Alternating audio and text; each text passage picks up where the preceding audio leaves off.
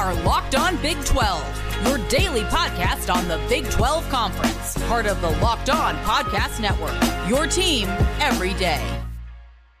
College athletics is headed for Talk about a movie. The Great Split, Ross Dellinger writes. Well, they need to recreate or relaunch the NCAA. So he has talked to athletic director Damon Evans. Maryland athletic director Damon Evans sat before a group of college athletic stakeholders inside a conference room at the Marriott Marquis, given credit, and said, you know what?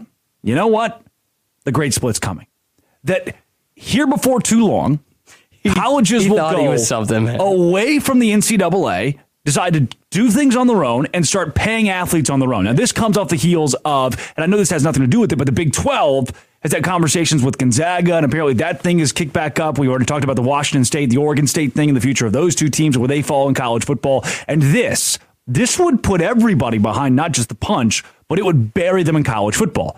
A TCU, done. A Houston, done. A Baylor, done. Maybe if you're like at Oklahoma State, a Texas Tech, you can try to scrounge up enough money to be involved in this, which would become a business. This is the NFL now. This is, hey, you're a college athlete, but the school is going to pay you to come play here. And for a few years, it will be those smaller schools playing in the NCAA still, which will basically be the NIT until the money just dries up. Can we think about this too? This is the direct quote from Evans. I do believe 5 years from now, we're talking very quickly, there's a great split here where the universities pay athletes. He says 5 years from now, we'll be at a point where we are sharing revenue with student athletes. Now, is that fair? That's the Rubicon. We have moved away from the age of, your payment is in education. We give you a great education. You play a couple years of football for us, make us millions or billions of dollars, and you go away. Now it becomes, and this comes at a national level. Congress is meeting over this stuff right now, saying, should these athletes compete stuff? Yeah, because TCU just made $3 billion in media revenue from a college football playoff appearance. How many of those dollars did a Max Duggan see? How many of those dollars did these players see? And they're making Mr. Rich White Guy $3 billion over TCU. And that was always the real argument, right? And it kind of split that argument of paying players between what an NIL could do and this portion of it, just the revenue in general. Because it came out with the Ed O'Bannon had seen his player being used in a NCAA basketball game on a throwback team. And he said, well, I'm not getting any money for this. And so that's where it kind of starts, right? The jerseys and the likeness and the video games and all that. But really, the core argument was, look at the money these schools are making off these guys. Yeah. Like how much money, we're talking billions, that the University of Florida made off of Tim Tebow, right?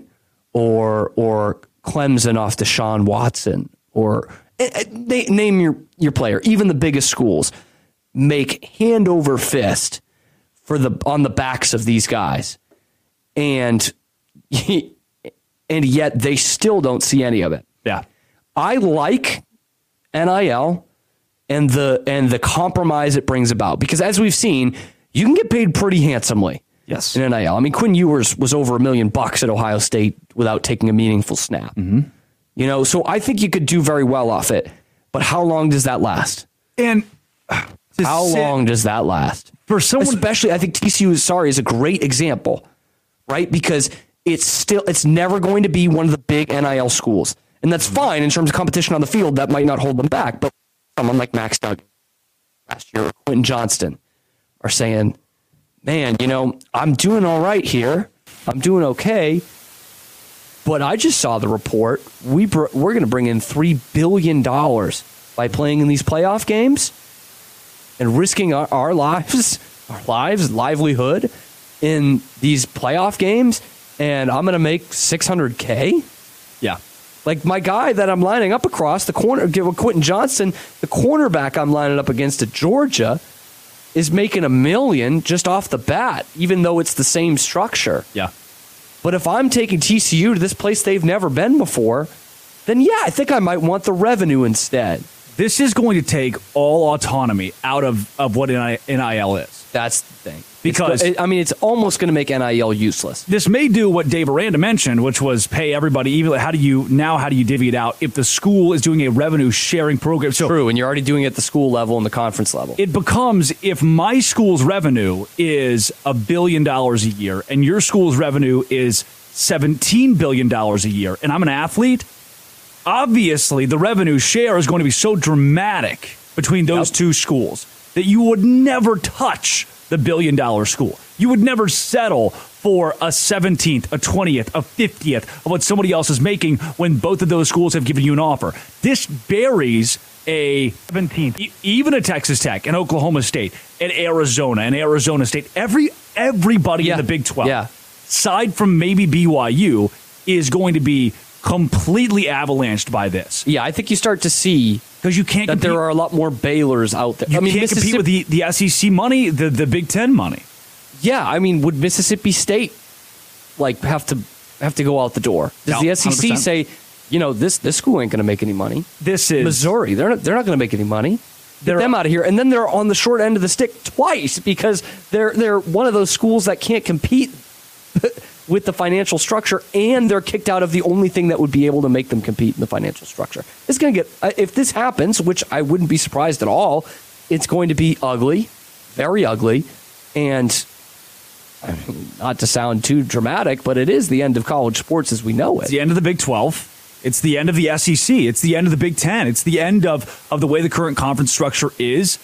Because, and this was what Kevin White has quoted, this Yahoo Sports from Ross Dellinger, former Duke and Notre Dame athletic director, says, futuristically, we need to recreate or relaunch the NCAA. We have a good leader in Charlie Baker who can do that. There's some modeling going on. So they're already talking about where do we go from here? What do we do? The models are being created. What might this look like? Yeah, because, you said it at the beginning. They're going to break away, and that's going to be very easy. And this is, he says, just create a new governing body. This is devastating.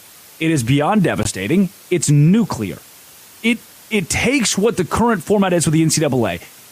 The schools themselves are starting to look at around the room, 1984 style, and go, wait a second, why are we letting this guy control? What are we doing? We could take more revenue. We could build our own revenue sharing outlet. We could kick out. If you're a Florida State, this is the argument a lot of ACC schools are making. They don't want to play Boston College. They don't want to play Syracuse. They don't know what they're missing. Florida State doesn't want to play. Florida State wants to go play in the SEC and make that amount of money. And at this point, when it's the same thing with the Dave Aranda deal. You can have pity on the fact that these are college kids that get mixed up in the middle of this, but it just is a businessman. Yep. And these are the employees. When you separate college athlete and an employee, it makes it so much more complex. You've got to understand these college athletes are employees. They are the ones making the $3 billion that TCU just got in media revenue. Why aren't they seeing a share of it? That's what some of these schools are starting to ask, and they're going to pull away from the NCAA or restructure the NCAA, restructure conferences to make this a level playing field for the big schools. We've actually seen this almost happen in professional sports. I don't know how in tune you were into it 2 years ago, the Super League. Yeah. But it was not good. It was 3 years ago now, actually. But it was basically the biggest soccer clubs in Europe were saying, we're not doing these domestic leagues anymore. We just want to play the other ones because there's such a big difference in power structure like there is in college football with Michigan and Ohio State at the top in the Big Ten. Well, that's Real Madrid and Barcelona in Spain because then it's 50 feet of crap. Mm-hmm. So they're like, we don't want to play these teams anymore. We want to maximize our revenue, not have any kind of sharing or anything, and just play the big boys all the time. And they were basically bullied out of it because they do like tradition, I guess. The English were saying, I want Liverpool to play Luton Town. I don't want them to play Bayern Munich every week. And so I don't know that I bring that up to say I don't know that happens in college football. Yeah.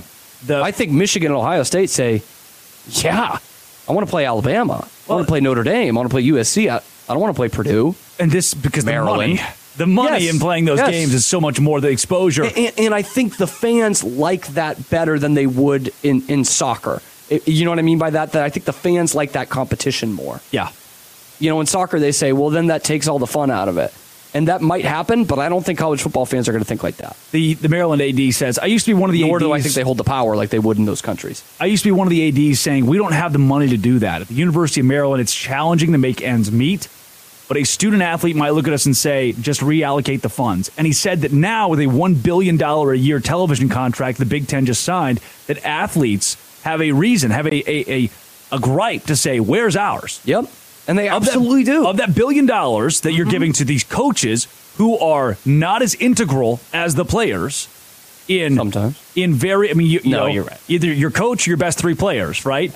And those best three players aren't even touching what the coach is making. Even just beyond take out the football expert argument, because sometimes the football expert would say, yes, the coach means more. But just in general, these are the kids putting their livelihoods out on the line. And putting their bodies on the line. We are so very close to taking the entire establishment, crushing it down to zero, calling college athletes employees, and giving them the money that they are making for University President X. Which makes me think if there's going to be some sort of regulation to that, once that comes out, it's going to be the Wild West for a couple years.